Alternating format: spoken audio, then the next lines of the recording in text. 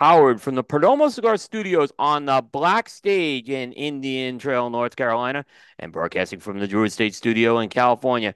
It's episode 297 of the Primetime Show. Tonight we begin our PCA pregame series as we welcome back Scott Pearce, Executive Director of the Premium Cigar Association. And as always, the Primetime Show is brought to you by Saga Cigars. De Los Reyes introduced another chapter to Saga. The Saga Celeste. Celeste is a Spanish word that means leisure after work in the spirit of a standing idea of owning your own journey and making your own saga. Saga Celeste is a perfect companion to enrich those moments of choice, making them truly yours. Saga Celeste carries a blend of Criollo Olor and Piloto Cubano, wrapped in a selected Ecuador shade cutout wrapper that generously delivers with elegance a surprisingly rich and balanced smoke. It's available in four sizes at an affordable price. Ask your retailer for Saga Celeste. And by Perdomo Cigars, awarded Nicaraguan Cigar of the Year in 2014 by Cigar Journal, the Perdomo 20th Anniversary brand has consistently earned the highest scores in the industry and is a top seller in humidors around the world. The Perdomo 20th Anniversary brand requires tobaccos that have been carefully hand-selected and are well-aged for a minimum of 8 years. The Perdomo 20th Anniversary is offered in three distinct wrappers: a smooth, creamy Ecuadorian Connecticut, a rich, earthy Cuban seed Nicaraguan Sun-Grown, and a dark oil Cuban seed Nicaraguan Maduro.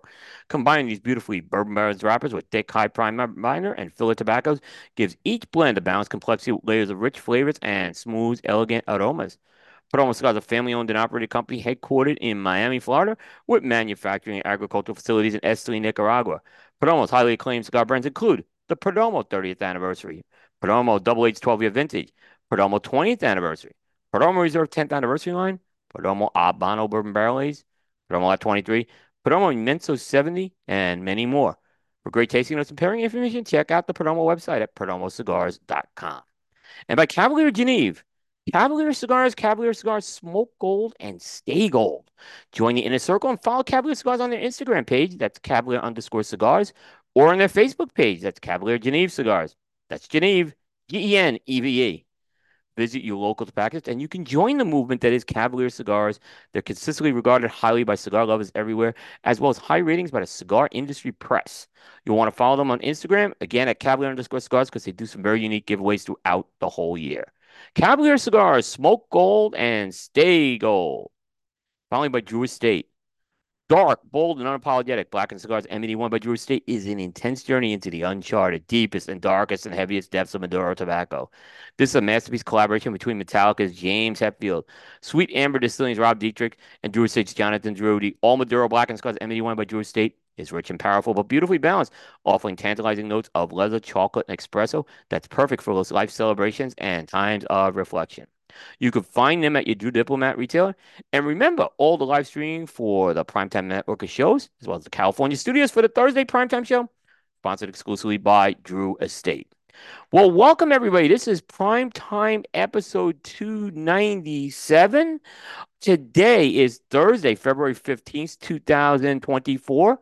Will Cooper here. I am in the Perdomo Scott Studios on the Black Stage. And I'm always joined by my good friend and colleague, Mr. Aaron Loomis, out in California. How you doing tonight, Will? I'm doing a lot better. It was a rough week, as I was telling everyone before the show. So um, I'm doing the show. I'm happy to do the show, and then I leave for Florida tomorrow. So my problems will even be better. So Nice. it will be good. Yeah. It feels weird doing this show tonight. Like this was always a June show we're doing, you know? Yeah. So it's a little bit of a calendar shift. And normally we do four shows leading into the PCA the 4 weeks before, but Pro Cigars next week, so Yeah. I won't be able to do a show. I'll be hopefully Justin gives me a seat at the white dinner on Thursday night. Yeah. That's my goal. Yeah, if folks So, remember, if he promised me a seat, I need to know that. So if yeah. Justin's listening, he's kind of backpedaling on that a bit. So but it's good. And no, so I'm excited about that. You have some cigars coming your way. I think I told you that today. So Yep. pray that Yep. they were packed well because they weren't Yep. cheap. I'm expecting an armored transport to deliver them. I have So, never been more paranoid about packing cigars. And I paid. I said, "Just Aaron, I bought extra insurance. I'm not gonna hit you back with that. It's because I don't yep. have to deal with if these cigars crack. That's Right. all I've been worried about. Yeah. And I know you're I'm gonna sure call they'll me. Yeah, arrive they're fine. cracked. Yeah, you gotta fuck with me on Yeah. that stuff. That's right. All You can right. buy another round while you're down Oh there. yeah, yeah. At least I got a discount. So I don't Yeah. know if I'm supposed to say that, but oh boy, oh boy. So all right. Um, I did want to mention before we start and bring our guests, actually, Cigar Coop's PCA coverage being sponsored again by Saga Cigars, by Drew Estate, and by Altadis USA. So thank you for all of them for being back this year on Cigar Coop. You are helping make our coverage possible this year, as well as all of our sponsors across the network. So thank you guys. So, Aaron, let's bring him in right now. He Yep. is the executive director of the Premium Cigar Association. Pulling double duty. He had an event he had to do tonight, and he came to do this show, and he has never let us down. Scott Pearce. Scott, welcome back to Prime Time. Thank you very much. It's glad to be here hanging out with you guys. I I'll appreciate it. Like I take my said, shipment of specialty cigars any day now, too. yeah, I mean, and And Scott, unlike Aaron, I won't bitch if they're cracked. no, these Well, he if should. mine are cracked, I'll send them to you then. Don't Yeah, worry about these it. weren't cheap cigars is the problem. He's like, "Can you pick me up these cigars?" And I was, yeah, and I picked them up, and I'll say what they were the My Father Tap to White collaboration, right? So Oh, they're not I will cheap. definitely take those. Yeah. So I had to first fly back from Miami with those cigars, and then I flew back, and then I was worried that I didn't want them to crack. Thank God they didn't crack on my luggage. And then I packed them like airtight is all I could say. So I'm sure they'll so be fine. yeah, yeah, no, I hope so. I hope so. So but yeah, Scott, I know this is like the second year in a row you have done this show and had something going on simultaneously or beforehand. So thank you very much. That's not taken for granted, by the way. Appreciate it. Yeah, no, it was a good day. We had our Congressional Cigar Caucus roundtable up on the Hill. So Greg Zimmerman is on our board, presented along with Jeff Borshowitz and Glenn Wolson from Drew Estate. We had 12 members of Congress there, so it was standing room only. It was great. And it was Minority Whip's house office there, so it was great. And then this evening, then we had the reception. And so we were just over at the townhouse on the Capitol Hill, not ours. The UPS townhouse hosted us. And so I walked back over here and got back just about 35 minutes ago. So it was good timing. Perfect. Perfect. Anything come out of the caucus that you can share? I mean, maybe Oh, yeah. whatever. Yeah, absolutely. Yeah, so what we're kind of focused on is continuing our education campaign because a lot of folks, think that just because they vacated the rule and it's now in appeal with the FDA that they aren't still doing what I like to say are stupid, misguided things Right. through the FDA. This one is about the proposed flavor rule ban, hence the reason why Drew Estate obviously Yep. being keenly involved in this and wanting to have the discussion. So it was great because it was bipartisan, right? The two chairs of the Congressional Cigar Caucus were there. Dan Muser, Republican from Pennsylvania, Troy Carter, Democrat from Louisiana, which is great because Troy Carter's super excited that we're going back to New Orleans. And we got a great slate already set up for New Orleans because Troy Carter's welcoming us. The governor of Louisiana is excited for us to be there. Um, we've got Brian King, who's already confirmed for the head of CTP is going to come next year as Wow. well. Wow. Yeah, That's big. Yeah, that's big. yeah. Planning Yeah, is good right now job. that yeah. I don't So know if that's good or not, but I mean, I guess it is good. You want him to see it. Yeah. no, well, we do, and also, I got a lot of respect for him. I know people might not necessarily like hearing that, but he's incredibly bright, very well spoken. But he's also open to engagement. He said he won't turn down an invitation to go anywhere. So I've met him a few times, spent quite a bit of time with him. We were at the same table at the Smoker Friendly conference last year before the Rocky Mountain Cigar Fest. He and I get along real well. We're both, I think, roughly about the same age, so he's somebody that I can share my pop culture references with and it Right. doesn't go over his head. He enjoys that. Yeah, we're kind of thinking that he and I will kind of be on stage and kind of really kind of get into the premium cigar issue. But that's 2025. But anyway, for the Congressional Cigar Caucus, kind of focusing on this, talking about the flavor ban and what that would mean, not only just for companies that produce these products, but also for retailers.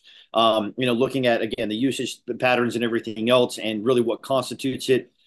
Points being made about tobacco being incredibly absorbent and the flavorings are not. They're conflating basically the very very modern flavor aspect of what they're using flavorings for and things with like synthetic nicotine versus a premium tobacco product like cigars, and then trying to retrofit that onto this and ban those. And kind of talking about that a little bit. So very receptive, very good. A lot of actually good came out of it because they're looking at things like Operation Choke Point and some of these other things that are going on that really impact a lot of our retailers. And it was good because we had, finance committee people that were there, and appropriations and all these other things. And so a lot of different avenues for us to be able to continue to make progress with the premium cigar, issue and what our industry is facing. So they're never ending, right? The vacating of the Right. rule didn't Yeah. mean that these challenges didn't go away. It's just, they're always going to find new, interesting, and stupid ways to try to come after us. So it was a good day.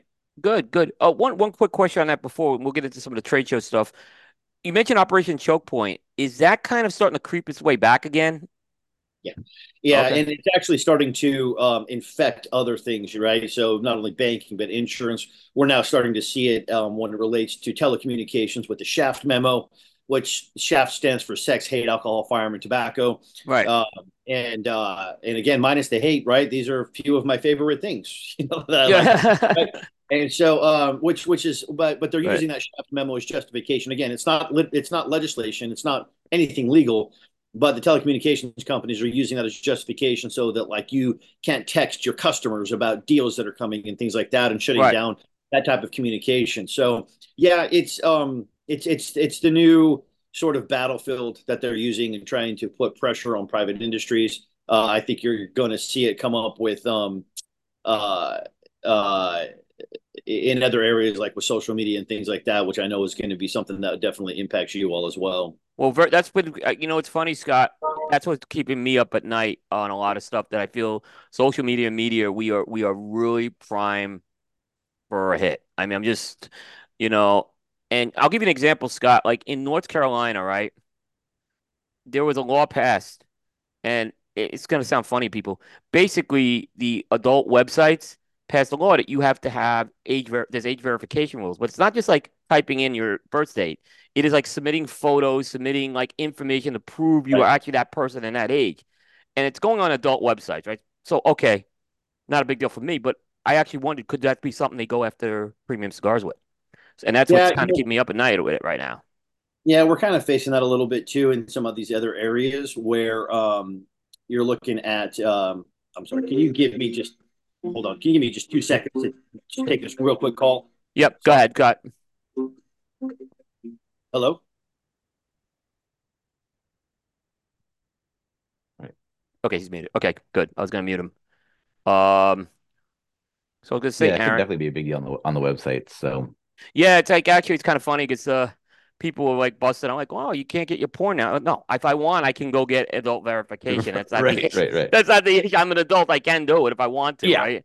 But the issue is like I said, and I do know that like Dan Thompson was showing me a couple of cigarette sites that were very that were already kind of doing this. Like I think Yeah. it was the old Nat Sherman site now had it's not just typing in your age. You had to prove your age to get access to that website, and that would shut us down if that happened.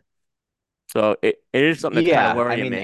at some point, if that, I mean, there may be a time where that just becomes the norm, right? For Yeah, anything that's related like that, and it would need to be some sort of like global kind of system that you can, yeah, you either have signed into the browser to prove that, yeah, or have some sort of a key It- that you can connect to the yeah. computer to show. It's expected to go to the courts here. They're expecting a court challenge, yeah, because there's a whole privacy rules of being like, it's all about privacy. So Right. yeah, So so having to be able to yeah. submit that is And for people like I heard Pornhub actually shut down access in North Carolina. So like oh you yeah, even if I wanted age verification, I can't use Pornhub unfortunately. So right. Yeah. yeah. Oh, you're on the dark web, Coop. Don't. Like I tell people, You're I not tell Scott, fooling anybody. here's what I'll tell people. If they want to look at my laptop, they're gonna be really disappointed in the content that's on there. Oh, I don't think that's true. Well, like I said, it's open book laptop. So no, I'm like, so yeah, no, it's all good. But no, Scott. So yeah, we were Yeah, just so talking. there's all kinds of issues when you're talking about sort of this age gating, because there's also the other aspect where the ADA compliance and how that stuff works with all of that, which all the plugins that you have to use for some of these websites aren't necessarily ADA compliant, right? And you're Yeah, using a third party one, but you're going to get hit for it. So there's all kinds of issues that people don't ever consider. And I was talking about this earlier, right? And like I said, my favorite mind of the past of the 20th century is Thomas Sowell. Thomas Sowell always says, right, there's no solutions, there's only trade-offs.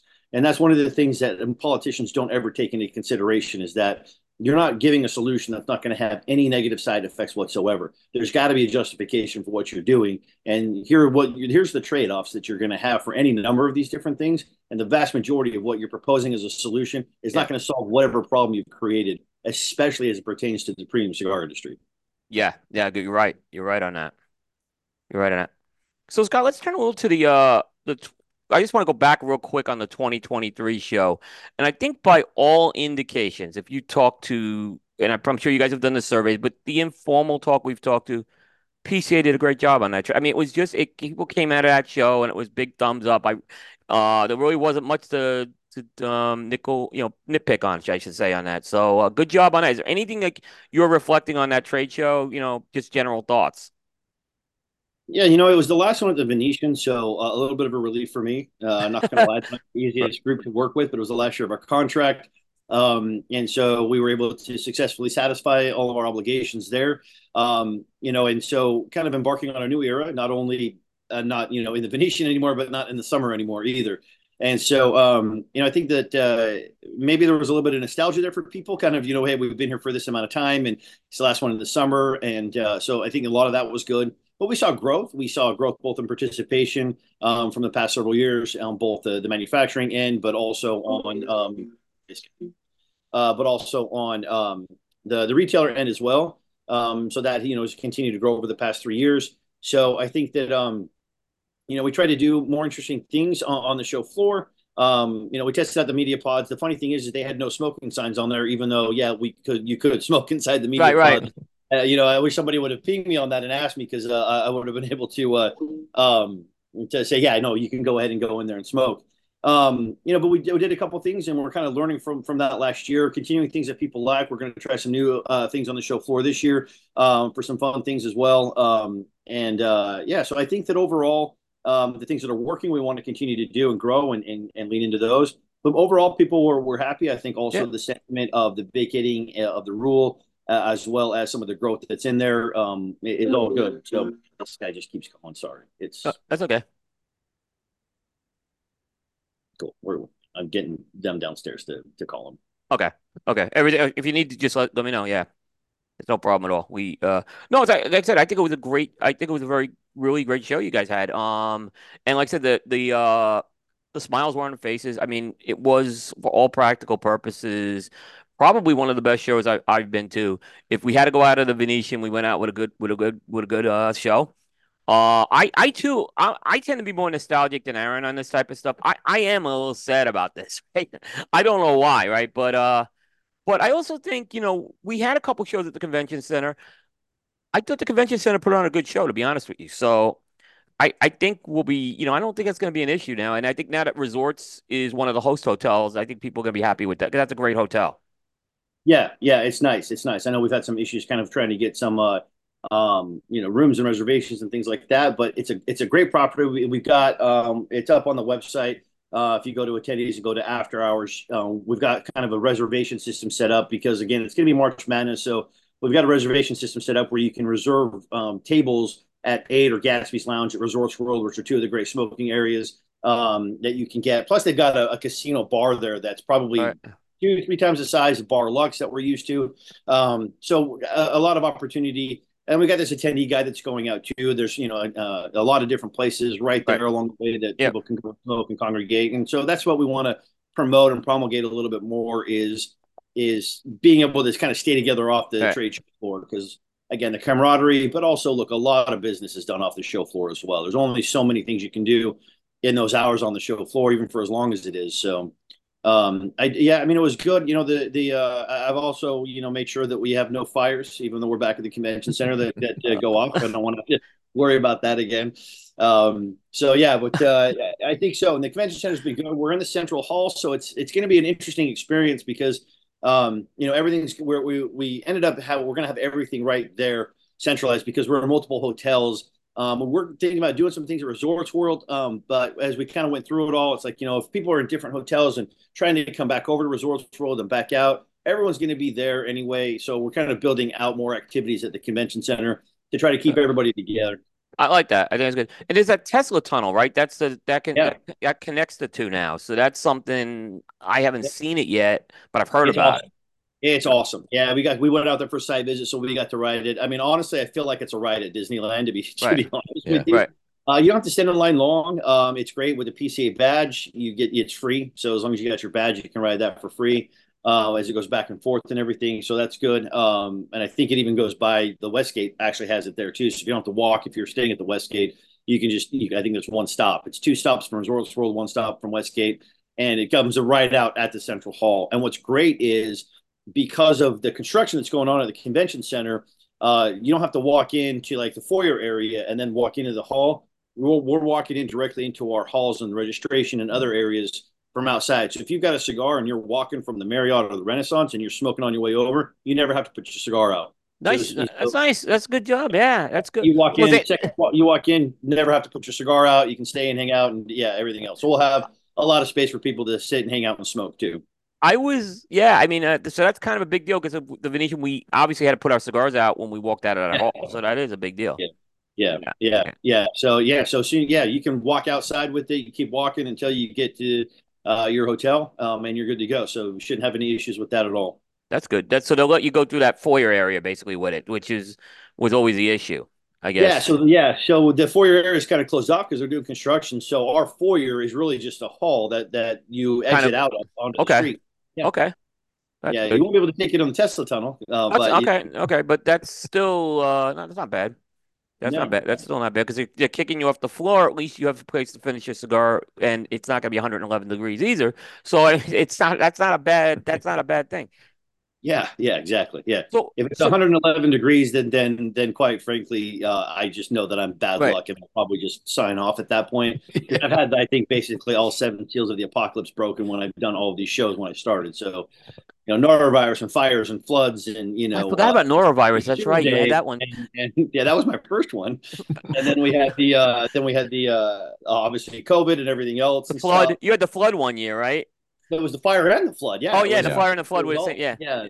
Yeah, it wasn't even really a fire. It was thank you. It was a It it was a basically spring. it was a column that went off and because it went off, the heat hit the sprinkler and the heat let the sprinkler go off. And the fire department got there, thank you, and they didn't know which valve to turn off. So it ran for like 45 minutes. And so when I got there, I was like, okay, there's no fire trucks, the place isn't on fire. And I All right. walk in, like nothing's on fire, everything looks fine. And then when I first walked in, there's Altadis with that brand new car that's sitting. And I'm like, okay, that's fine. Okay, I'm a little bit, but and I start walking and I can kind of smell something. And then all of a sudden, I just start feeling the squish, squish, squish, and look down, and then it's just like a little river running through everything. I was like, oh, that's the problem.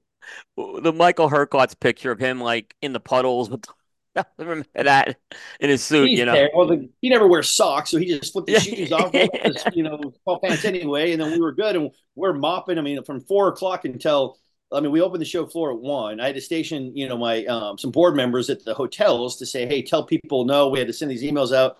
So yeah, from about 4 until about 11:30 noon, mopping, cleaning up, ran back to the hotel and changed, and then they came back and we opened the show floor at 1. Right. And I loved it. Some smartass played "We Didn't Start the Fire" as we walked in the show floor when we opened it that day. Oh, geez. So it sounds like I apologize. I have eaten very little today, go so ahead. Yep, Go go I'm for going to it. eat some pizza while we do Scott, this. Scott, eat. Thank you. We want you fed. So, um, like I said, so Scott, it seems like obviously you said you're kind of glad you're not dealing with the Venetian anymore, but the convention center has been much more welcoming to us, it seems like. Yeah, they've actually been really great. Um, it's far easier because it is a convention center and not an owned property in terms of Right. what we can do. And obviously they've got a history with NACS, with TPE, and some other shows. So it's great and it's a lot easier. And then they still have to use the same labor and the same labor agreement. So those costs have obviously gone Yep. up Yep. because of the strike and the deal that they got in place. But overall, it's a lot easier. And also being there, it's a lot easier and more cost effective for alcohol companies. So we've got a few alcohol companies coming. We're going to do kind of a new spirits pavilion this year, so you can sample some good spirits on the show floor this year. And so we're looking forward to kind of growing that segment as part of what we do because it is such a big part of the industry. Yeah, I was going to ask you about that And Aaron's Spirits Pavilion. demonstrating their sipping on something tonight. Yeah. So the Spirits Pavilion, you were going to have like spirits companies come in there basically, and they exhibit. Is it like samples? Is it a cash bar? How's that work? No, it'll be samples. I believe it's 1 ounce pours. They're going to be able to offer us samples. Okay. We'll still be able to do that through there, and then yeah, so that should so that'll be good. There's a handful of them, maybe half dozen or so that we've got right now, and so it'll be a good mix too of whiskeys and rums and some other ones that have some kind of different blends and different things that they have. And so it'll be good. We got a lot of cigar bars, and we have a lot of big, sort of liquor sellers as well. Like the Binnies and the Specs and things like that are also there. So it's a really good crowd for these guys to get in front of. And so we're hoping to grow that footprint as we grow the show as well. Nice. Nice. Uh, so that's gonna be all 3 days that will be out in there, and or the hours that run. Yeah. So based upon feedback in the show flow, we're not doing the early entry anymore. So everyone's going to kick off at the same time. So Saturday and Sunday it's 10 to 6, and then Monday it's 9 to 5. There's no more Tuesday half day. Stops Yeah. at 5. That's when it'll start to break down on Monday at 5 o'clock. So three Yep. full days. Scott, I know we talked a little about the half day being eliminated, and I know there's drop offs, right? But what? So this is permanent, basically. We're not going to see the half day anymore. Um, what is this more? I mean, how's this been received? I'm just curious how this has been received. Is it positive? I mean, I think I told you it was a little challenging for the media, but I can't blame you guys for doing it either. I think you guys had to make a call on it, but I'm just curious how the industry's received that as far as that goes. All positive. I think especially for the manufacturers, there was not a lot of kind of ROI for that half day because it is so slow. There are a Right. handful that Right. would use it. The other part for us on the business side of running the show, eliminating that half day makes our footprint smaller. And so it opens us up to not needing as many days for setup and for teardown, which helps us with our footprint to find different dates that Right. might be available, especially because we've moved the show into what is the busiest season for trade shows and Yeah. conventions. Right? So that makes that a little bit easier for us as well. Okay. So, Okay. and then Yeah. hopefully, with you all being able to get in when manufacturers can get in and not having to worry about that, that will hopefully offset some of the time. I know Tuesday was a good time for media to get a lot of stuff because it is slower. So Right. hopefully, with that time that allows you to get in earlier will help kind of offset some of that time. No, first of all, thank you for that. That is a big for us. I kind of understand why the half day had to go away. Look, as selfish as it was for media, I totally, I even was saying like, the last day, it's, I think it's hard for retailers to spend 4 days at a trade show. I do think, because a lot of them are expected. Like I get prodded all the time if my retailer is not at a certain booth buying. So I kind of get it. It's hard to buy for 4 days there. So I think it was the right call, and this was a big help to do that extra hour. Even if I'm using it for photography and someone's showing up late at the booth, I could deal with it. But so I think Yeah, I understand and we appreciate that. yeah, absolutely. We're trying Yeah, to again continually improve, and even if yeah, it's just, kind of smaller areas and that, but sometimes little changes will make a big deal. And I think yeah, that with that last half day, I think it'll hopefully concentrate a little bit more. And that's why we want to start building out more and more off show hour stuff because, again, a lot, it's really the major benefit is being able to come together with so many people. So we're trying to figure out more and more ways in which we can do that. The biggest change of that will be New Orleans because the city loves us and is allowing us to do a lot of things. So we're trying to do that more and more in Las Vegas this year with some of the stuff, with Aid and Gatsby's that I've already mentioned and some of the attendee guy stuff that we put together. But we'll do that in a much bigger way in New Orleans, where we've got some ability to do some things with some spaces there outside the trade show floor. yeah. That's good. That's good to hear. So kickoff day this year. Last year I thought the kickoff day was great. I think the changes you made, uh, moving what was the breakfast into the middle of the day, doing everything in that one day, one space. It was, and I think the content was very good. So I think it was a good job with that. What can you tell us about this year's kickoff day?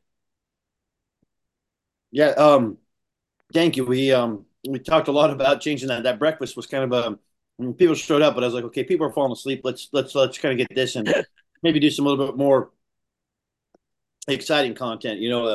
When you're going over the Business Association, it's not terribly exciting or sexy, but so kickoff day, huge positive reception with the hand rolled JC Newman's that kicked it off.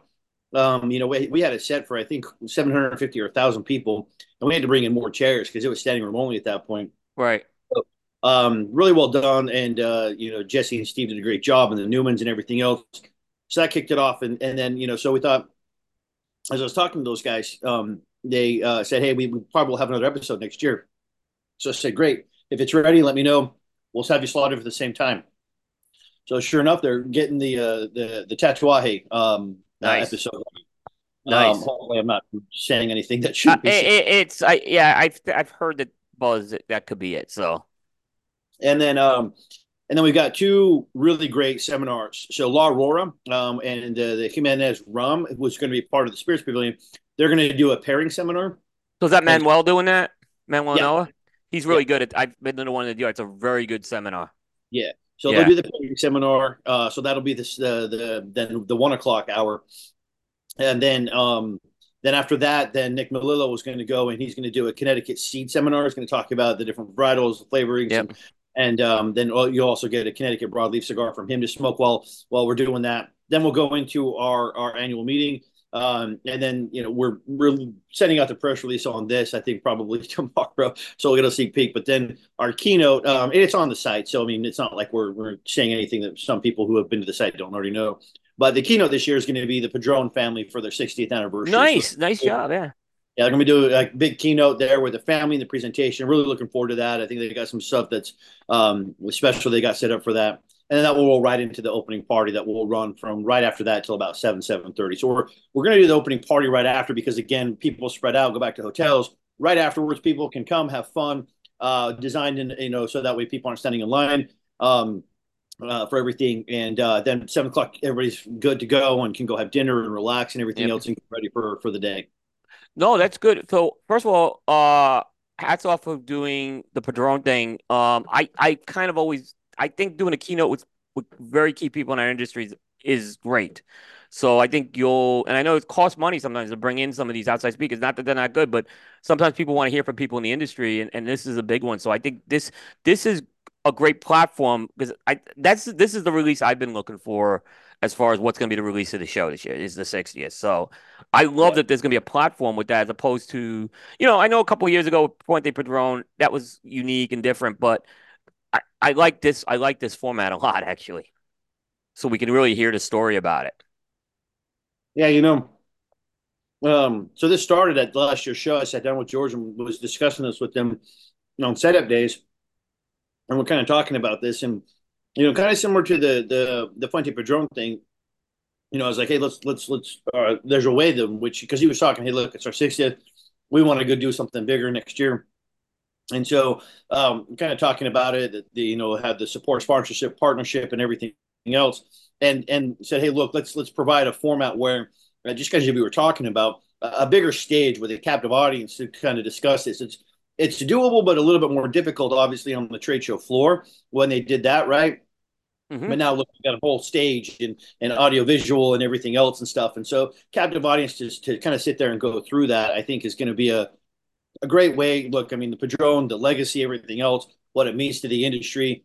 And so many people obviously love the brand and, and have a connection with it. And I think it's going to Yep. be a really huge hit.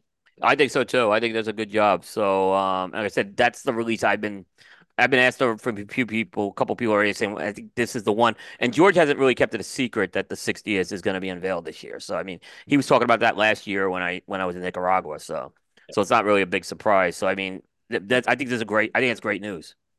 Yeah, excited to get the family up there Yeah. and the story and the history, from Orlando to George, and now the next generation that's coming up and everything. Even though George is still quite young, it's still the next generation is now up and involved in everything. And so, They um, are. I've met yeah, them in Nicaragua, his son and his nephew, and they are much more involved than people might not, they may not realize how involved they are. yeah, yeah. So I'm looking forward to it, and I think it's a story that if you're in the cigar industry, you're gonna love. Yep. Yep. What could you say about the opening party? I mean, last year it was a very unique setup. Obviously, there was some star power. Guy Fieri and some of the Eric and Saka and Matt Booth and all. Yeah. That was what's going to be this year. So we've got a Crowned Heads and EP Carrillo opening party. Oh, Uh, and so yeah. So they got something planned for right after the Padron keynote to kind of kick it off. With Tim Osgener and Huber and EP Carrillo. And so yeah, so they're going to have it, and so we're kind of in the midst of designing that. hmm It's going to be obviously, so last year was different with those four, and this one's designing, kind of a good high end cocktail hour type of thing where yeah, people get a drink and they'll get their cigars and something special that the two companies have planned for them.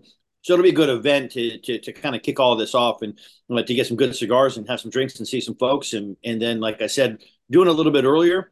And the great thing is here too for those, it's going to be the events running. Registration is going to be open and still all the way through. That's what I'm doing it earlier. yeah. So one of the challenges we would have is that the opening party would be going on, but registration was closed. And we have some great contractors that we work with that we're like, hey, look, we'll stay an extra hour to make sure. But now registration will be open right in front of kind of where it's going on. So even if you show up at like 5:30, 6 o'clock, you can still get your badge and come into the opening party, no problem. And so, Yeah. so it's going to be a good thing. And we're setting it up in kind of a fun lounge type of way, and that'll stay up throughout the show. So it's just right adjacent to the show. You Yeah. can go out to walk through there anyway. So it'll be a good place for people to go. And if they want some quiet time just to kind of sit down and take a break from the show floor, they can. And it's just literally 2 minutes off the show floor. Oh, that's great. By the way, thank you for moving that up to 5 o'clock, by the way. That is a big difference for a lot of us because we get dragged into a lot of things. And it's going to be at the convention center, you said, right? So it's not going to be, we have to shuttle over to resorts after that. Correct. Yeah, right there on the show floor. So it's literally, so the space where the all the education is going to be, you'll just walk right literally through a kind of an open but air wall into the next hall, which is where the party will be and everything else. And it's Yep. all kind of a continuous sort of loop almost, or it's kind of a C shape to get through there and then onto the show floor. Yep. And the show floor is cool because the side that we're walking in is not really the front because of the construction that's going on. So Right. we're kind of on the side, but you get to walk in up and you're going to have to go downstairs to first get on the show floor. So it's going to be awesome because you get this great elevated view of the trade show floor as you walk in. And Oh, so it's nice. yeah. That's good. That's nice. That's nice as well. So yeah, no, that sounds great. And so one other thing that was last year, and I think it was very successful in my opinion, the BCA Pavilion seemed to I didn't know how it was going to work out. I had some maybe doubts. I was able to observe a lot of the activity there. It seemed like it worked out well for those guys. So are they back this year? They are. Yeah. Okay. 15 companies that are coming back. So I think one or two more than were there last year. Um, Great spot on the show floor. So yeah, that they're back. They're excited, and we're looking forward to having them. And same type of thing. I think that they'll continue to get more interest. I think as more people look for some new things they might want to bring in and find some new brands, and these are a lot of the smaller ones that are, especially for those shops that have, the cigar nerd cabals that exist out there that are trying to find those type of small batch type of brands. This is a great opportunity to meet them and to find them. And again, it's one big booth, so it's very easy to find them. You don't have to try to hunt through all the midst of the bigger booths to try to find them. So it was well received last year, and looking forward to it again this year. That's good to hear. Like I said, I think it was a good start for them, for sure. So I mean, it was like, I mean, I was over. I didn't get the chance to really talk to anyone at the booth per se, but we this year I think it's gonna be a little different. We're gonna have an extra person, so I think we're gonna have a little more ground game we can cover.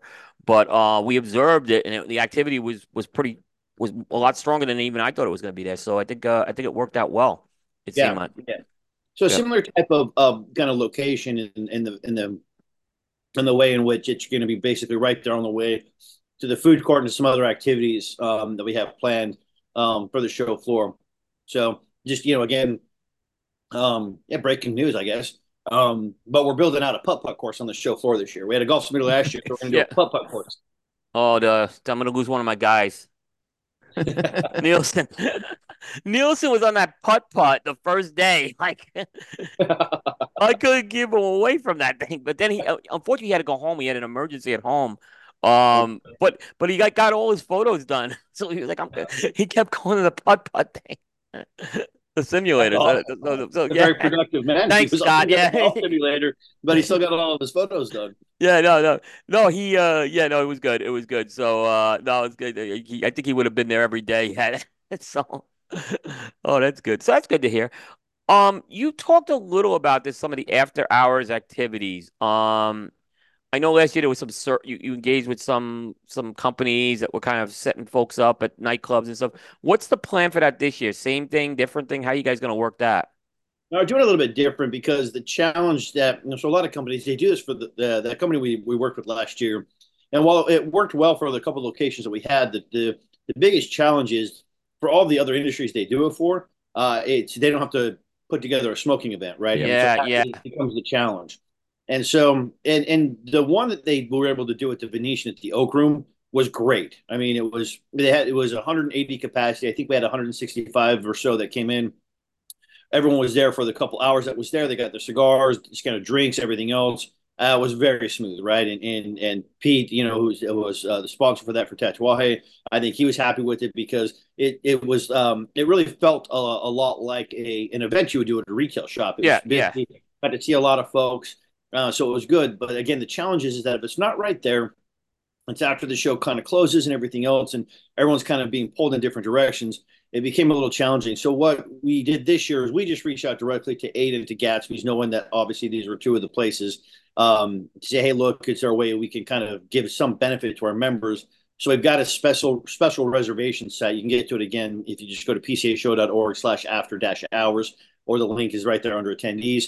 You can make a reservation. Now, again, the financial aspect of it, you're still going to pay. You got to pay to reserve the table and everything else because it's at high time there because of March Madness.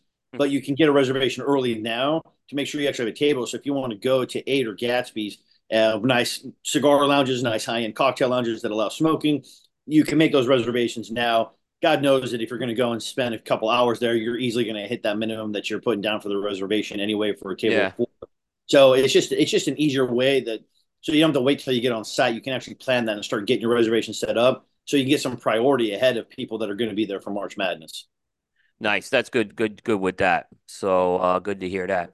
Um, we talked a bunch about the smoking guidelines. I think we kind of covered that. Basically, it's going to be but the same deal. You can't smoke in non-smoking areas, right?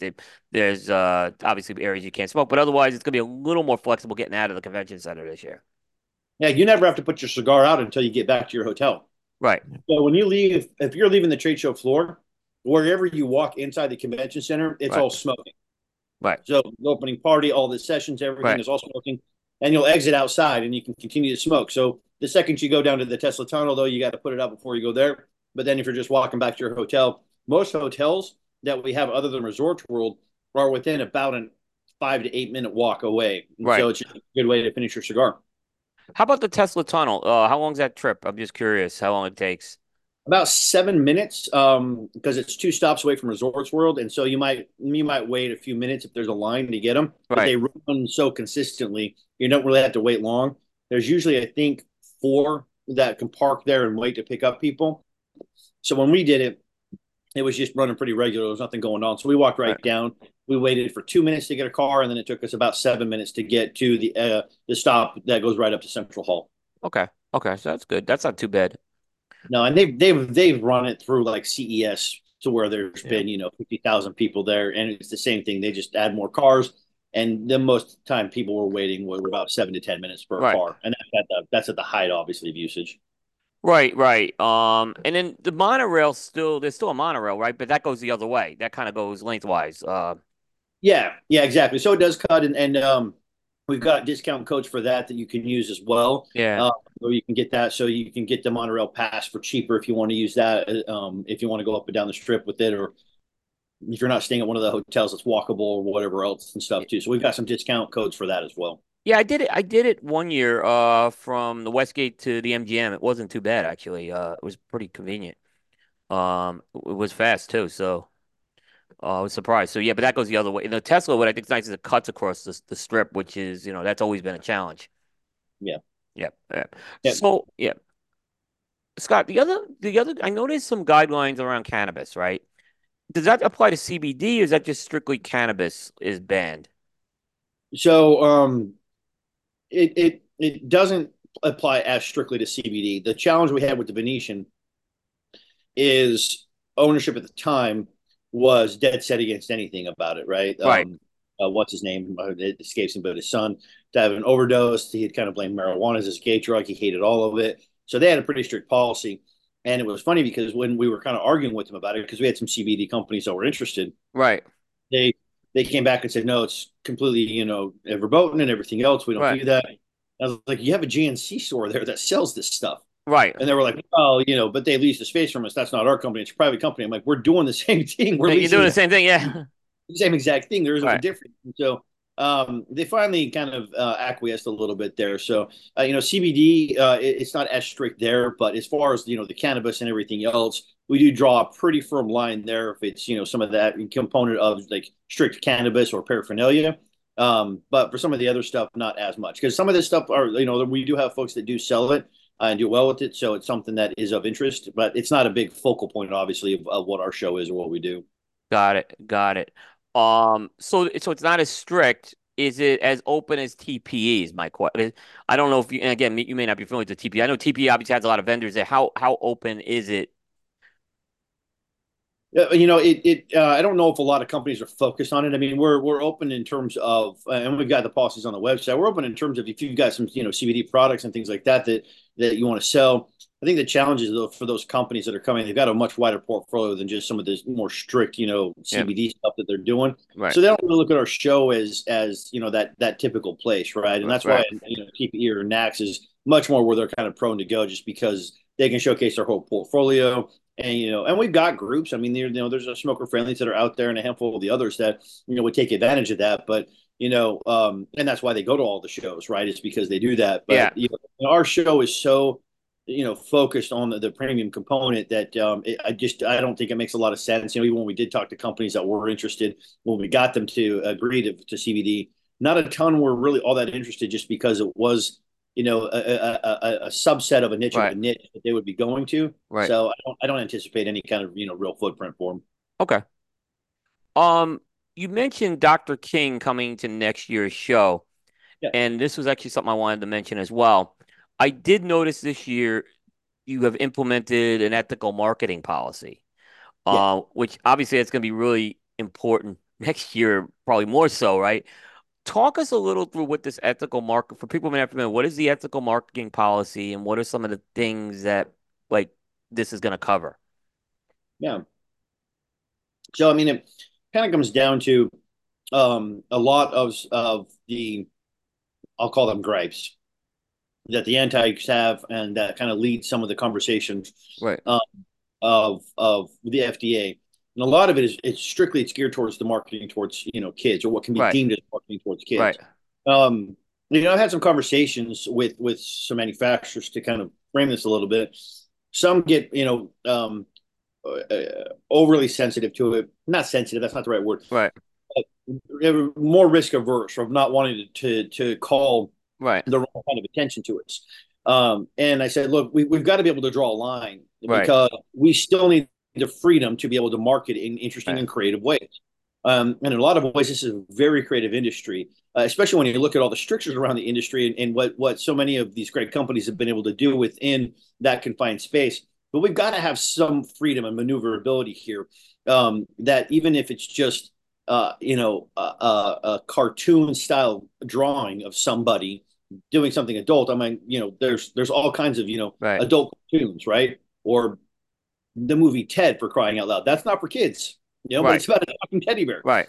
So we've got to be able to draw this line. And so the ethical marketing guy is really taking a page out of a lot of what industries have done, namely to alcohol, but a lot of other industries. And we've got to start taking the lead of being able to put some guidelines down on ourselves, that we know that we can operate in and operate in successfully. And again, this is our trade show, so we want to also make sure that the trade show is the representation of the business that's at hand, right? So we want to make sure that trade dress and trademark violations, we want to make sure that those aren't on the show floor at all. And then on top of that, if there are things that overtly could be construed as marketing towards kids, again, the FDA comes to the show, right? They walk the show floor, they see these things. And we want to make sure that they understand that no, this is the biggest marketplace for premium cigars, Right. in the world as far as the show is concerned for commerce, and we're taking this seriously, and what is going to be able to be available for retailers to see and for manufacturers to be able to showcase. So that's where a lot of this comes from. In terms of that, the second part of it is also helping to guide and educate the retailers in terms of what regulators are looking at and what's being Right. talked about, because the retailers are going to be the tip of the spear on this. They're not going to go to the manufacturers because a lot of them are obviously they're not going to go to Nicaragua and they're not going to come down on them for their marketing practices. They're going to go Right. into the stores, and the retailers are the ones who are going to be fined or forced to pull the stuff off the shelves and things like that. And so that's really why we want to continue this as well, because it's a protection for the retailers and for them to be aware of what regulators are going to be looking for. Right. Right. So let's say there's a violation. What happens? I mean, how is it going to be monitored? How is it going to be enforced? Because I've never seen the PCA as a monitoring and enforcement type of organization. I mean, it's, you have a lot on your plate. So how are you going to handle monitoring and enforcing that? Because it could be a problem, let's say, with someone. Yeah, yeah. Well, it's good that you haven't noticed it because I've had to do it every year that I've been here. Okay. So we do monitor and enforce it. So Generally you've speaking, done this, but you're codifying it now is the difference. yeah, yeah, yeah. Okay. And we've built up the codification of it over the years in terms of it, but this one is obviously a little more robust because we've been Right. working and getting some manufacturer feedback and having our Right. board and other Right. experts and compliance experts look at this. But really, for the most part, everyone understands, and so if we've gone and seen products and saying, "Hey, look, this could be a potential violation for us." And again, in the contracts we sign, we have full control over it. I mean, we could remove products at any given time. Right. And so within there, we say, hey, listen, we're going to give you the opportunity to do the right thing. And if there's a second violation, whatever else, then we're going to have you escorted off the show floor. And then you'll be banned from coming back at Right. least a year. And so, we tend to just handle it in just, gentlemanly conversations so far to the point. Haven't really had any pushback at all. It's Right. all been easy and across the board as far as the products are concerned. Other violations have happened where, something, obviously we've had people in suitcasing. That happens every year, where, Yeah. they get a booth, they come in and they're walking around trying to sell cigars. That can't happen. And then just, other things, whether it's noise infractions or things like that. So we for the most part, people there want to be able to have a good time and not piss people off or be assholes. So it's really just an opportunity to just have a conversation and let people know what is and what's not acceptable. And 99 times out of 100, it's an easy conversation and people Right. understand. Right. Follow-up question to that. People will say to me, well, why does the PCA care about trademark and trade dress? So I'll ask that to you. Why do you guys care about it? What's the reason why with that? Well, quite frankly, why would we want to put a target on our backs? And also because, again, first and foremost, the retailers can be liable. If Right. you have a product that's on your shelf that Uh-huh. violates a Right. Disney or a Rolex or a champagne trade dress, that retailer would be liable. Then it could be brought, Interesting. Okay. for Interesting. Yeah. other. The second part is why the hell would we want to put a target on our backs for these giant industries? There are companies that are out Yeah. there that that you are going after, that their company portfolio is bigger than the entire industry put together Yeah. in terms Yeah. of revenues and sales and profits and things like that.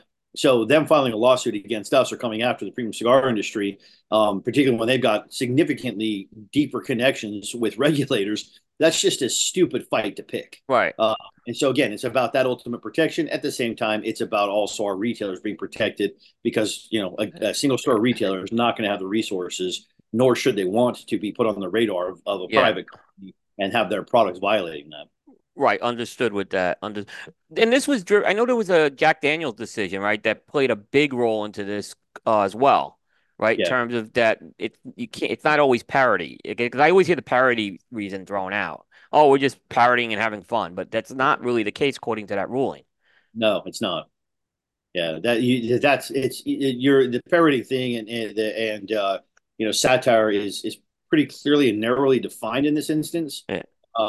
And so we're not Saturday Night Live, we're Right.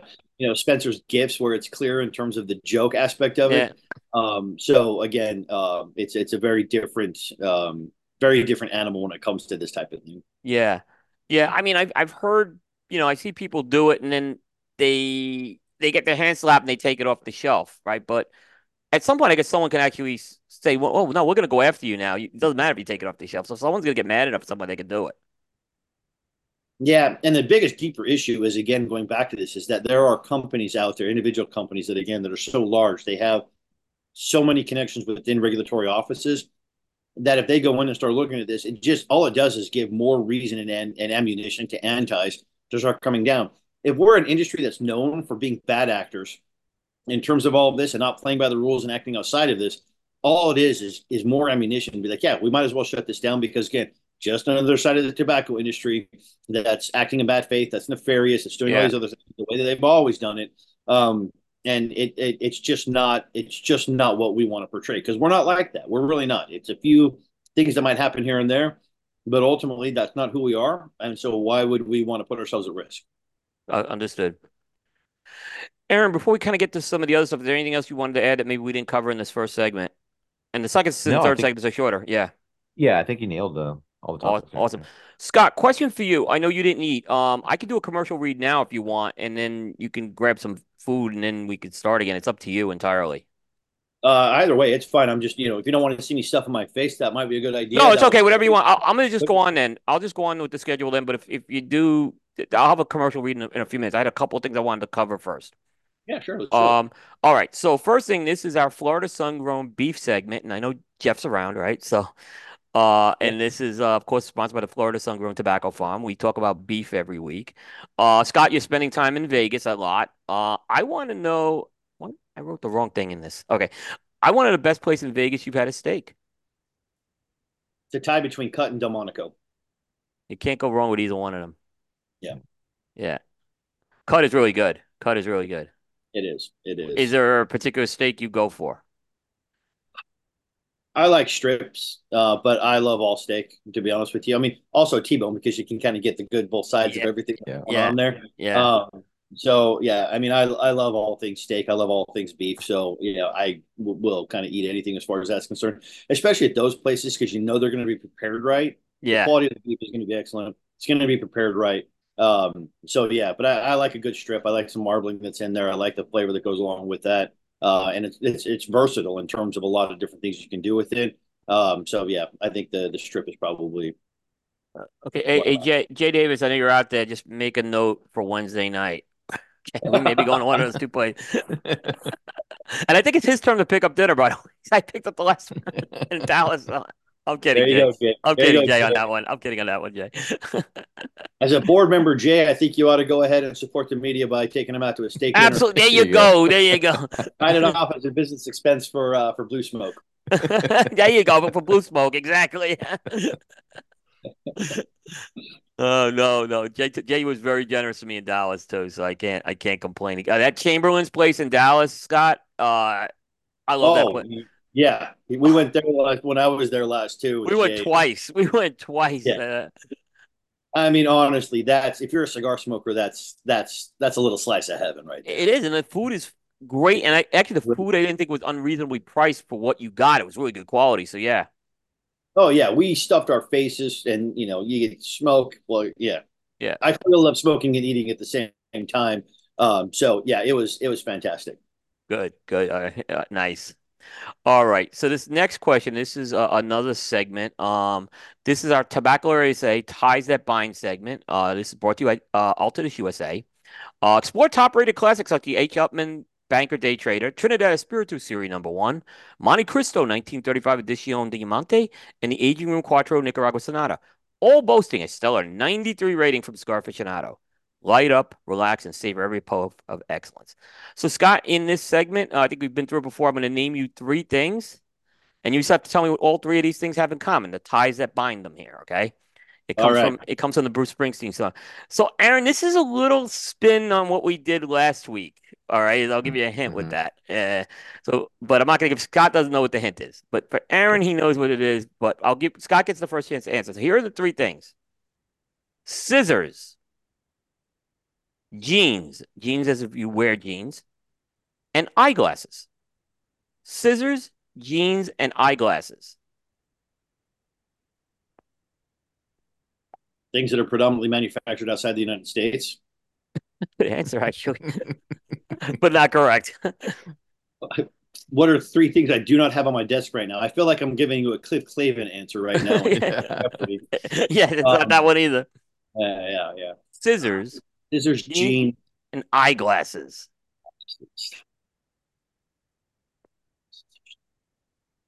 I knew this was a tough one too. I knew this one's a lot tougher. I put on you.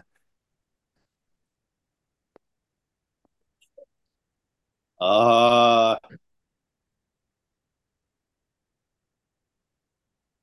I don't know. The jeans one is throwing me off with scissors and jeans. I was like, okay, things that How about you, Aaron? You gotta. have anything. You might. Aaron has a little Uh, hint with this one. That's the why. thing that jumps out to me is that all things that are considered pairs when it's a singular thing. Correct. Pair of scissors, pair of Oh, jeans, and a pair of eyeglasses. Yeah. So last week we now I did feel like a triple. dunce. No, no, this was a. I knew this was a tougher one to throw at you.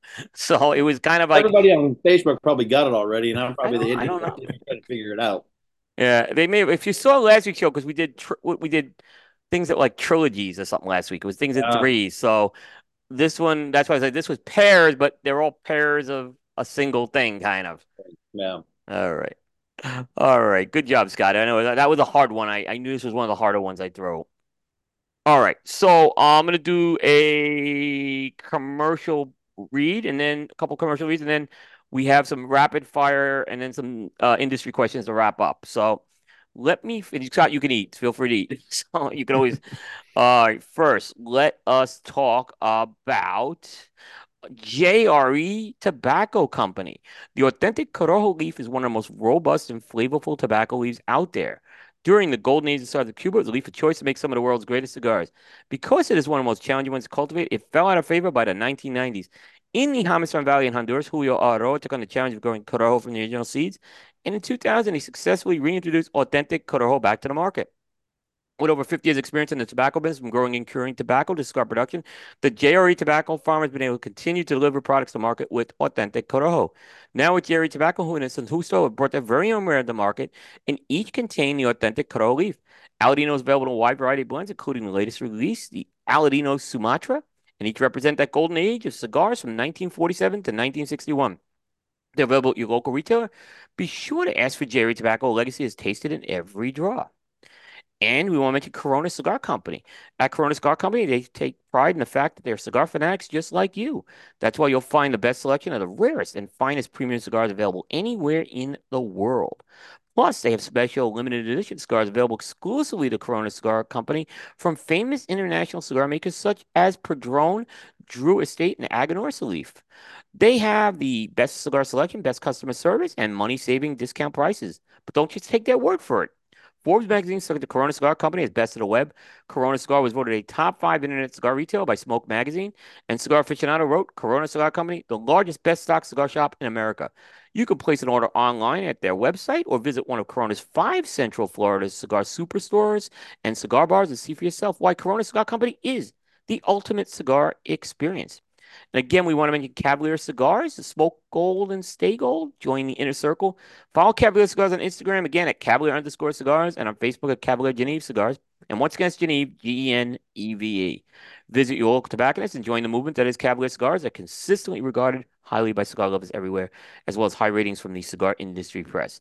You'll want to follow them online at Cavalier_cigars because they do unique giveaways throughout the whole year.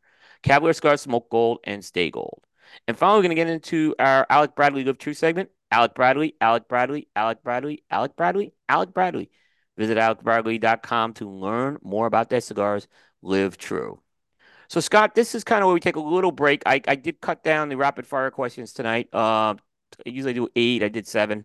But I think lately I'm trying to do some tailored to you. And then there's just a few general ones I have. So I'm going to ask you this first question here. You're from Utah, All right. right? You're from Utah. Yes, sir. I am. Okay. Good. Okay. So here's my first question. I know you're a hockey guy. If Utah gets an NHL team, will you still stick with the Capitals? I know you're a Capitals guy. Yeah, Utah will just be my West team. Okay. I If think they it might ever, happen. I think it might happen. Everything I'm reading about the Coyotes, they may make this move. yeah, yeah. Well, we got the new group that owns the Jazz out there, Uh-huh. and playing hard to get this team. Um, yeah, right now the my sister called me when they announced what the plan was for the name. They want to call them the Utah Yeti, which I don't think is a right way to go. But the Yeti's cool, but Utah Yeti, it just sounds a Yeah. little dumb to me. But the marketing possibilities are good. But they would be my West team and the Caps. I'm a diehard Caps guy. Like, I love the Yep. team. Um, So yeah, I think even if they met in the finals, I would still cheer for the Caps. Okay, okay. Caps are having a little bit of a, I don't want to say it's a tough season. The East is pretty tough this year. So, Yeah, uh, they're having the. I mean, look, they've got some major contracts that are wrapped up, and so they're trying to develop young players. I love Carberry.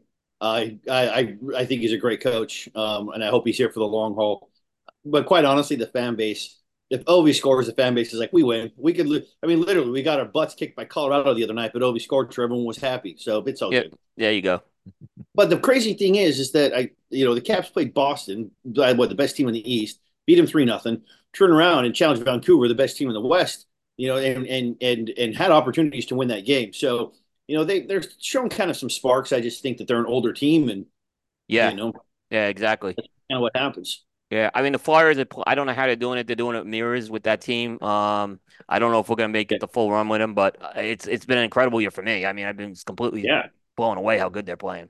yeah. They've been. I think they've been one of the big surprises of the year for the NHL. Yeah, yeah, absolutely.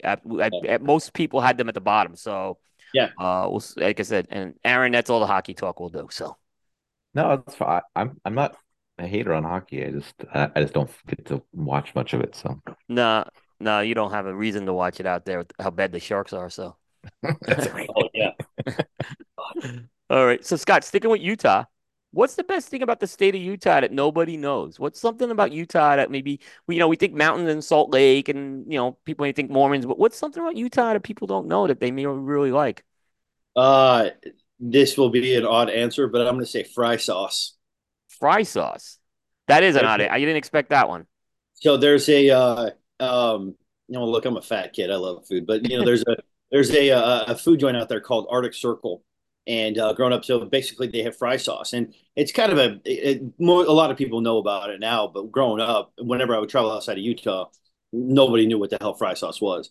But basically, it's kind of a mixture of ketchup and mayonnaise with some other stuff that they have in there. Kind of a little bit of pickle juice in there as well. So it's a little bit like Thousand Island. Uh-huh. We would go there as kids, and my brother taught me this, and you must run in the genes. But they have, like, obviously you get the burger, right, and it opens up in the container, right, the cardboard container. He would go to the fry sauce thing, and he would fill that whole thing up with fry sauce for his fries and his burger, and it's crazy. But yeah, it's delicious. So I'll say fry sauce because it's kind of a Utah thing. There you go. I didn't know that. That's a good one. That was a good one, Scott. Good job. Yeah. Thank All you. right. It's a two-part question. Did you watch the Super Bowl and do you care about the commercials? Yes and yes. Okay. Now, how much do I care about the commercials? I care about them that it makes the Super Bowl more fun to watch because God knows the commercials when you're watching during regular season, that's your time to go and use the restroom, get refill whatever else, and then you don't even pay attention to halftime. So I do love the fact that, like, the commercials are fun. They're a lot more, obviously they're expensive to sell, so you better put a lot into them. So Nice. yeah, watch the Super Bowl, and it was a good one. I mean, I like a good defensive strategic Yeah. matchup, which was great, watching that and seeing quarterbacks struggle and trying to figure out how they're going to, get in the end zone, and is a good thing because all the advantage is given to the offense these days. They Yeah. want to score points because that drives viewership. So I love seeing good defense. All right. So can I just do my quick editorial, Aaron? Go for it. What a miscarriage of justice firing Steve Wilkes as the defensive coordinator of the 49ers. Scott, he's been on this show and he's a cigar guy. That's like to say that. He's a big cigar guy, actually. Shanahan's got to blame somebody. Yeah, exactly. Yeah. He did. And he blamed them. I don't know what more he could have done. I mean, I thought they were exhausted on the field when they went into the overtime. So I think both sides of the ball were exhausted. And I think they just ran out of gas, in my opinion. For me, it comes down to one basic thing: experience. The Chiefs have been there before. You've got Andy Yeah. Reid. Yeah. They know how to win the game. Yeah. You're in overtime. Yeah. For me, that's just kind of what it boils down to. And also, not to mention the fact, and I thought he played well. And Yeah. I roll my eyes at the debate over game manager versus whatever. It's a bullshit thing because every quarterback is a game manager. Yeah. You're choosing how you're managing, right? Yeah. I thought Brock Purdy played well. But again, Patrick Mahomes has experience. He's a phenomenal quarterback, and you're seeing the next generation the same way that people talked about Tom Brady. Yep. Yeah. No, I agree. I think it just came down to that. Yeah, I think so too. I mean, I think so too. I think I actually was rooting for the 49ers, but I had picked the Chiefs. So And John Carney will tell you I was only 1 point off on the score. I had 24-21 and it was 25-22. So, Nice. so Putting yeah, any money on that? I should have. I think I get a cigar from those guys. I think I definitely get an LFD from Carney. So, Yeah, yeah, absolutely. Yeah. absolutely. Yeah. So, all right. Yeah. As a Seahawks fan, I was glad to see San Francisco lose. That's all I'll say. You happy about Pete Carroll gone? I'm not happy about it because I mean, look, 14 years, most successful run we've ever had, Super Bowls, and everything else wins. The culture that he instilled in there, the way he left, I think he didn't want to leave, but it's about as good of a situation of leaving when the coach doesn't want to leave as you can get for Yeah. somebody like that. But I mean, it was time. I'm super happy with McDonald. He's gonna be a good. He was a good hire. I thought it was a good out of the box hire by them. Yeah, Yeah, I mean, so far, yeah, and all the coaches we brought on board, I'm very curious about Grubb and what he's going to do coming from college. yeah. Running pro style offenses though in college and the imagination there. Leslie Frazier coming in as the assistant head coach, defensive minded guy. So I'm really Yeah, excited about that. yeah, that Yeah, was a good hire too. I thought. we got I know Jay he. Harbaugh, from Yeah, special teams. The Harbaughs are known yeah, for kind of that. That's where Jim Harbaugh came from. He was the special teams coach at Philly when he was hired at Baltimore. So right, right. There, no, it was good. yeah, so I'm excited. I'm excited for the next chapter. Yep. All right, I got 4 questions related to cigars because we know you like cigars. Okay, it's not just that you work for the Premium Cigar Association. I know you. From talking to you, like cigars. So here are my 4 questions for you. All right. What's your favorite cigar wrapper? Uh, it's like asking me to pick my favorite kid. That's okay. Um, I'm. That's. God, it depends on the cigar. I think it does too. I think that's actually the answer I would give with this. I mean, as much. Yeah, I mean, some people will answer it blindly, but I agree with you on that answer. yeah, because I've Yeah. had cigars, and that's actually one of the things that I love what Pete's doing. I know some people are like, oh, nice innovation, you're just putting a new wrapper. But that's why I love what he does is because the wrapper can change so much about a cigar, particularly the thinner ring gauges, right? Yeah. Um, so I mean, I love a Connecticut broadleaf. So Yeah. I'm excited what Nick's going to do at the show and discussing that and can kind of nerd out a little bit on that. But for Yeah. me, really, it just comes down to the cigar. I mean, I love various wrappers on different cigars than I would on in another sort of taste and flavor profile. So I don't know if I could answer that. I think it's a fair answer, by the way, too. Because that's the way I would have answered it.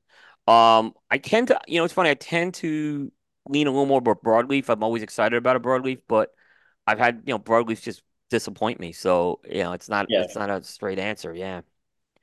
All right. Along those lines, I don't. This one, I think I can put you a little more on the spot on. Favorite Vitola. That's a good one. God, And I think that's I a would fair one because there's different sizes of a blend. So I think something you right, may gravitate to something. right. Yeah. So one of my all-time favorite cigars is the WCD Redux, right? It's a Petite Corona, and my Oh, oh, Hall of I Fame cigar. bought Yeah. I bought 5 boxes of that, by the way, and I went through them all in a month. The Uh, Caballons, the Caballons. Having on, yeah, Yeah, that was we talked to Pete about that a few weeks ago. Yeah, yeah, and yeah. the latest batch that came out, holy God, those things are just delicious. It's the best retro hail of any cigar I've ever smoked. It's this. It's the. I only gave 2 cigars above a 96, and that was a single store release, and I gave it a 97. That is one of the greatest cigars I ever had. Yeah, it's phenomenal. Yeah. I do love the Petite Corona size. I love a Lonsdale too. Um, and I tend to really like the thinner ring gauges more than anything. So Lancero, Lonsdale, Corona, those are kind of really my go-to sizes. I mean, Okay. Okay, that's good. Now, in your humidor, you leave the cellophane on or off? usually I on, but Me more too. than anything, it's because I'm lazy. I, Okay. I listen, was. I buy cigars and I get cigars, but I smoke. I don't collect, and so my cigars don't last long in my humidor enough for me to take them off to age them. They really don't. I mean, Yeah. I'm smoking a minimum of 3 cigars a day, usually 5 or more. Cigars don't last long in my humidor. Right. Understood. Understood. I tend to leave them on. I just have worse luck when they come off. Mhm. Things just happened. Bad luck to me. I will open the bottom footer a bit so it breathes a little though. Yeah, So yeah. yeah, yeah, I will do that. And last one, where's your bucket list place that you want to have a cigar? It was funny. We were at the Congressional Cigar Caucus today, and Guy Reston Taylor and a couple of they smoked a cigar in the South Pole. So it's funny you asked that because I kind of started thinking pretty much about this question. Um, I want to go and I do want to smoke in Switzerland. So I did my Mormon mission in Switzerland. Yeah. Uh, love the country. I would love to go back there and live, to be honest with you. So I do want to go smoke in Switzerland again. Not necessarily any sort of fixed point, but I really would love to be able to go back to Switzerland and enjoy a cigar. And just take in obviously the beauty of the country, and just not to be one of those guys, but again, not Geneva. Wow. I've been reading it Cavalier of wrong for a Genève. year. Genève, yeah, because I've that's how been you reading say it that in wrong French. for a year. Yeah, well, it's No easy one's because ever it's corrected me Geneva. on it. I lived there, and Yeah. yeah, so All yeah, right. No. Geneva. That's just how the Wow. French I've been say it. So about. yeah, it's They've the never French said. spelling Genève is, but Cavalier is Genève. They even re-upped with me, those guys. So Sebastian's a nice guy. no, no, they did great supporters of us. So I love their cigars too. Yeah. they did a nice Yeah. job on that new inner circle. I liked it.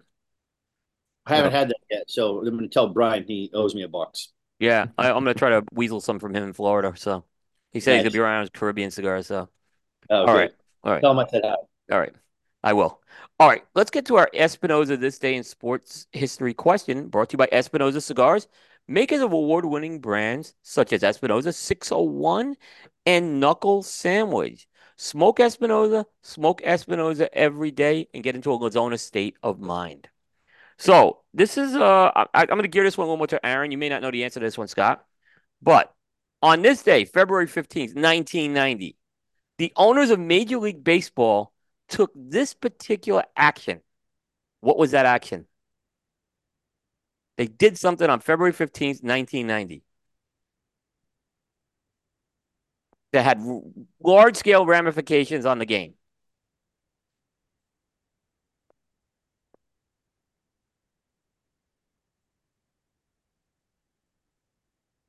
Um,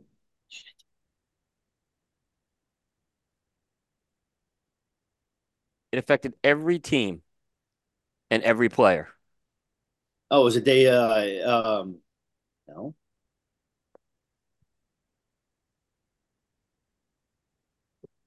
Affected every fan too. I don't know. I'm at a loss. Okay, Aaron, you want to take a shot at it before I give it away? They locked out the players. They locked out the players. They could come to a See, collective bargaining agreement, so they locked them out. They were locked Yeah. out for 6 weeks, and they had to delay the that's season right. 1 week. Yep, That, that's yep, right. That's right. yep, Jeez.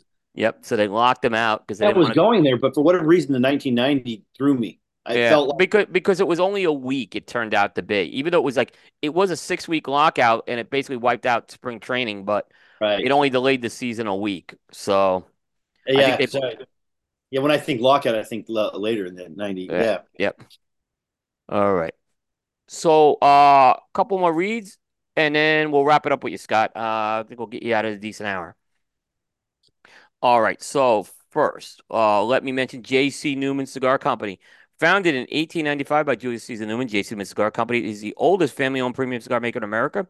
For 4 generations and 127 years, J.C. Newman has been handcrafting many of the world's finest cigars. J.C. Newman is headquartered in an iconic 113-year-old cigar factory in the Ybor City National Historic Landmark District of Tampa, Florida. At the factory known as Elder Hole, J.C. Newman has premium cigars by hand and hand-operated antique cigar machines, including the All-American Cigar, the American, and the Ana Cuesta.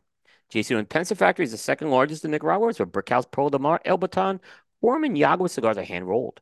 J.C. Newman's Diamond Crown, Maximus, Julius Caesar, and Black Diamond cigars are handmade by Tobacco A. Fuente in the Dominican Republic. With longtime partners, the Arturo Fuente family, the Newmans founded the Cigar Family Charitable Foundation, which supports low-income families in the Dominican Republic with education, vocational training, healthcare, and clean water. Visit jcnewman.com to learn more. And we're getting into our industry deliberation segment sponsored by Dunbarton Tobacco Trust. There's no deliberation when it comes to Dunbarton's track record since launching in 2015. This has included 9 consecutive top tier appearances on the Half Wheel Consensus, including #1 cigar of the year in 2020 with the Mi Querida Turkey Traca, and in 2022 and 2023 with the Mi Querida Black. Visit ttcigars.com to find a purveyor that carries the brands of Dunbarton Tobacco and Trust.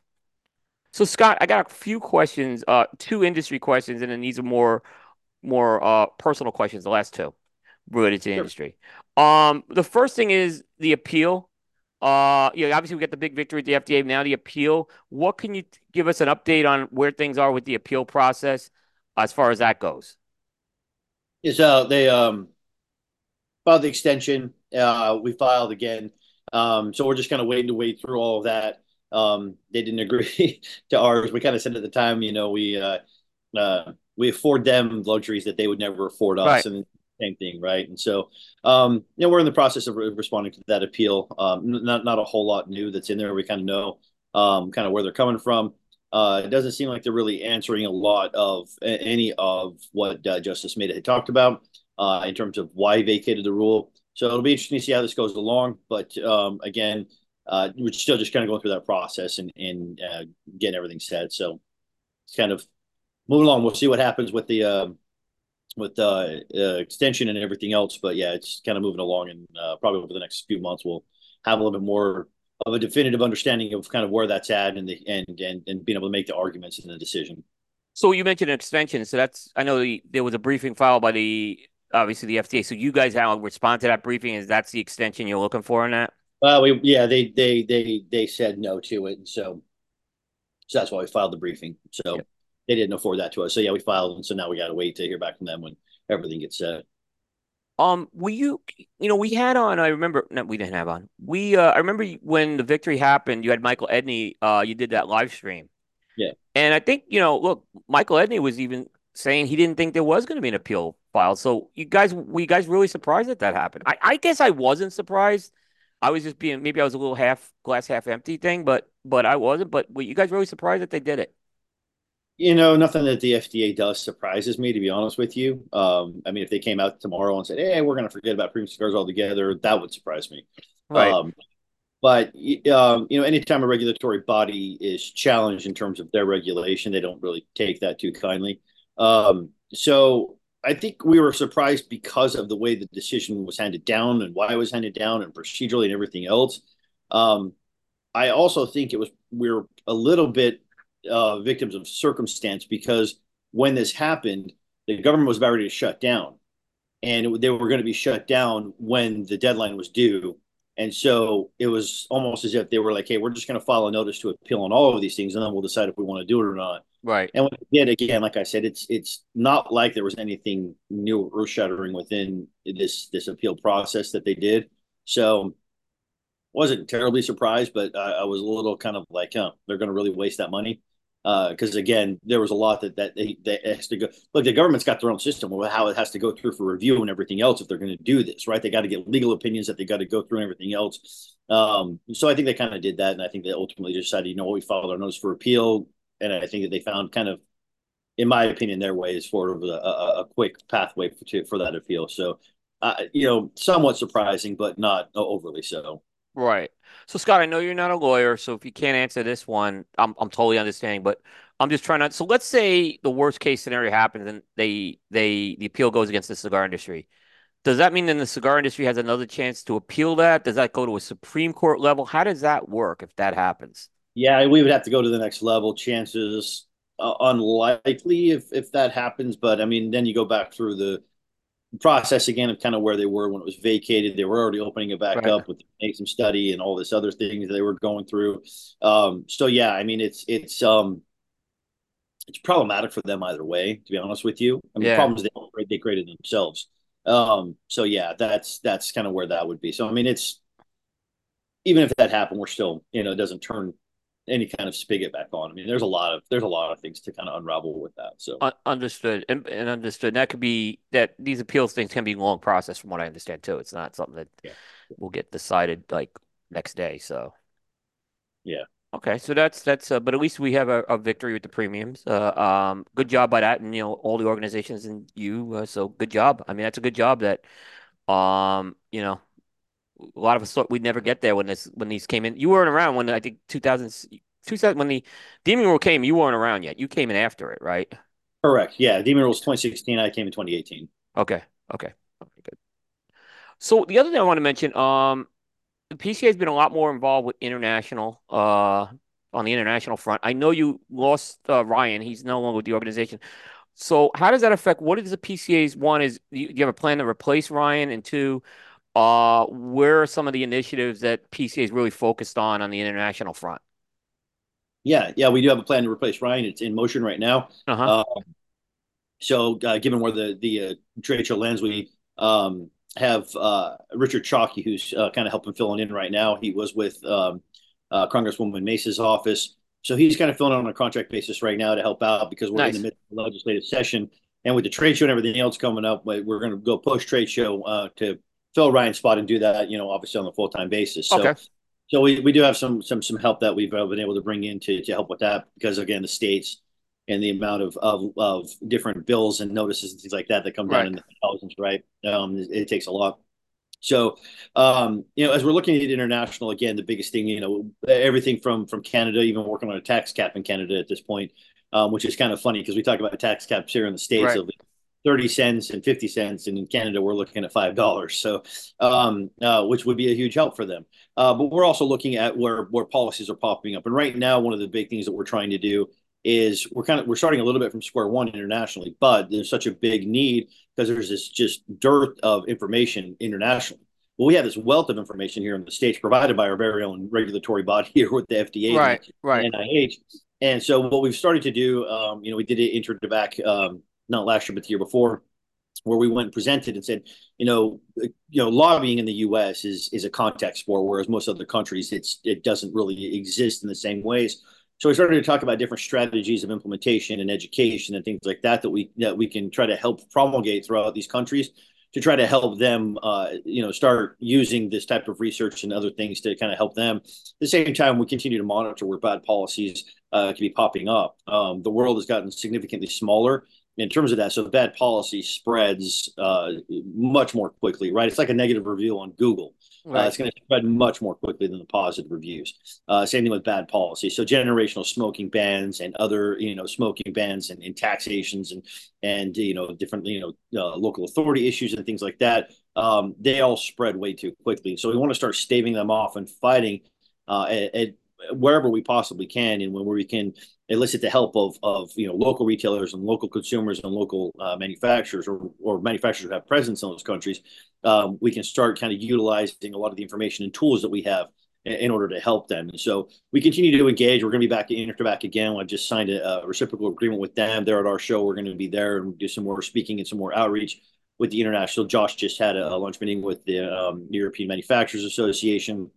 So we're continuing to engage on those levels to find out more and effective ways in which we can, in fact, get into these areas and be more effective in helping to educate both the industry that's in these countries, but also at the same time educating the policymakers. And it's very different because the systems are very different, obviously, but educating policymakers and finding ways in which we can engage with policymakers in meaningful ways. Scott, my first experience with the FDA was actually in the software area. I worked with a company that they had to do an adverse effect reporting system to the FDA on adverse effects of drugs, and I learned how crazy the FDA is. I was then asked to do the same thing for the EU, and I went to Italy for like a month actually. And what I discovered is the EU is like 10 times worse than the FDA was my perception coming out of that. So if you think the FDA is bad, try dealing with the EU. It was even more crazy was my perception of it. Yeah, it's weird because in some ways, some of these countries are even more bureaucratic. And in other ways, it's weird because they're not bureaucratic enough.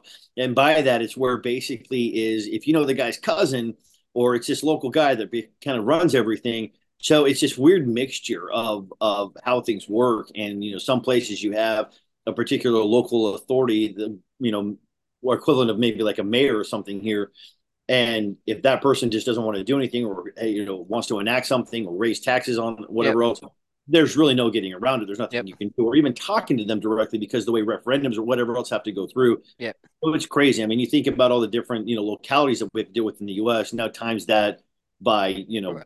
tens of thousands for all the different Yeah. locations around the world, right? Yep. So yeah, you're absolutely right. I mean, it's one of those weird Yeah. things to like I said, it's either too bureaucratic or not bureaucratic enough. Yeah, I agree. As counterintuitive as the second one is, yeah. Just on one thing you just mentioned, the generational smoking ban in the UK. That's obviously a big one. What do you know about that? Where that is right now? Yeah, so they're getting pushback on that. Obviously they want to go about that. So it's interesting. We're trying to engage there. We know we've got some relationships with some local shops there, and so we're trying to engage on that. And yeah, I'm not going to say I'll be surprised if it goes through, but I mean, there's some challenges they're going to have with that, and some other legal aspects of it as well. So Okay. hopefully, reason is sees the light of day over there in terms of that. Yeah, no, it's interesting. Yeah, I mean, like I said, New Zealand repealed theirs. That's part of our deal with the new government. So, um, I don't know. Yeah, Yeah. UK is a different animal, though. If that happens, that could be bad. So, yeah, Yeah, it's really interesting. Guy Reschenthaler made this point today in the roundtable, talking about there's the same groups that basically say that we don't want to ever have young people grow up and start using tobacco, or the same ones that are want 16-year-olds to be able to vote, or some of these other things yeah, that are out there. And so there's a complete disparity and lack of congruity when it comes to the way that a lot of this is being done, and that again generally where there's smoke, there's fire, leads to, again, it being a political machination as opposed to policy for the right reasons. yeah, yeah. No, exactly. All right, two questions. These are more personal questions. So you just mentioned you've been with the PCA since 2018, so you're going on 6 years. Thanks for your service, first of all. Um, so outside the FDA victory, what is the biggest accomplishment that you feel under your leadership the PCA has accomplished? Ooh, that's an interesting question. Um, that's a really interesting. I think that it's kind of a twofer because they kind of came out of the same. These branches kind of sprouted from the same roots, but I think that the evolving of the board in sort of the way that the representation with the manufacturers, and that kind of coupled with the strategic bringing all that together to kind of create this very very hyper focused strategic outlook. Again, both sides of the same coin there. I'll say that because it's led Yep. to all these other things that have been happening. Right. And so I think that has been something, and it's not easy, right? I've been in trade associations now for 25 years, and these types of things are not easy when you're looking at the not necessarily changing, but it is changing, but the leadership infrastructure and the way that it works and everything, and so then that was big. And quite frankly, all credit's got to go to the board for being open to that and understanding that evolving the association to meet with the demands of the time and the needs of the membership was going to demand some of these bigger types of changes, right? And so I think that was good, and getting all 15 people in the room and hashing it all out through all the disagreements and opinions and everything else was a big deal. And it was interesting because it didn't really resonate the way that I thought it might have when we pushed this out there and put out the press releases on it. But I think in a way it's because I think people were like, yeah, you know what, that does make sense. Yeah. And I think it is kind of the right thing for the industry, for the association, and for what we need to do. And so I think that was another thing that kind of let us know, yeah, you know what, this really was the right thing. We're glad we put in the work to get it done, because it's not easy. I mean, look, you got people who are running businesses to take the time off to come to DC and hammer all of this out. And some of the exercises, they're not easy, right? I mean, you Yeah. have to take a hard look and be very, very critical and be open up to criticisms and everything Yeah. else, and know that it's not personal. You're not, bashing someone's kid here or anything like that. You're Yeah. literally, yeah. So it was good. I mean, it was ultimately very good and produced good results. That's good to hear. That's a good one. I like that. All right. On the flip. For me personally, honestly, I also think that the being able to put the team together that we have here, like I said, trade association for 25 years, top to bottom, this is the best staff that I've been able to work with, and so I do appreciate that as well. Yeah, you've had really good staff. I mean, anyone I've interacted with has been great. So, And the board seems, I was a little questionable about the 15-member board, but it seems like if you guys are fighting things out, it's transparent to us. It seems like you're getting things done. So that shouldn't matter. That's part of normal boards. They argue, but Yeah. you guys are getting stuff done. So I think that's good. Yeah. You're reaching consensus on stuff. So that's good. Yeah, yeah. It's again, it's learning how to use conflict as a good constructive tool Right. rather Right. than people just not Yeah. liking each other. All right. So last question. Biggest challenge besides the FDA that the PCA has to overcome? And I'll say anything regulatory. Is there anything else like the PCA, the industry's facing that they have to overcome outside that FDA and regulatory type of thing? Yeah, for me, I think that in a lot of ways, it's the board, if evolving. I think that it's a microcosm. I think of the big challenge of the industry as a whole, the membership, kind of understanding ways in which we need to evolve as well in terms of how we look at the engagement with the association and with each other, right? And that's a big challenge because you're looking at 3,500 stores plus across the country and 1,000 1,200 owners, and what that really means. And in a lot of ways, when I look back at my other association experience, particularly, I mean, look, I was in trade association with construction and then a medical society. And some of the biggest stuff that was working there, and what a lot of associations obviously do, and big benefits, is being able to provide platforms and means for folks to be able to both come together, as well as for education. And I think that those two aspects of information sharing and education and everything else, it's a big challenge. And I think we need to start understanding that that's a part of doing business. Is that aspect, is Yeah. both learning from others but also sharing, because it gets everybody better. And that's the other part, going back to the whole board thing, is being hyper focused on our mission of growing specialty tobacco retailing. And this is one of the key and best ways to do this, is by being able to share best practices, and providing information and resources amongst each other. And so much of what we're putting in place right now, for me, it feels snail's pace, but in some aspects, it does go quicker than you think. But we're putting infrastructure in place to continue to build that out, and that is a challenge because a lot, it wasn't really needed for a long time, and it just kind of really wasn't part of the culture of the industry.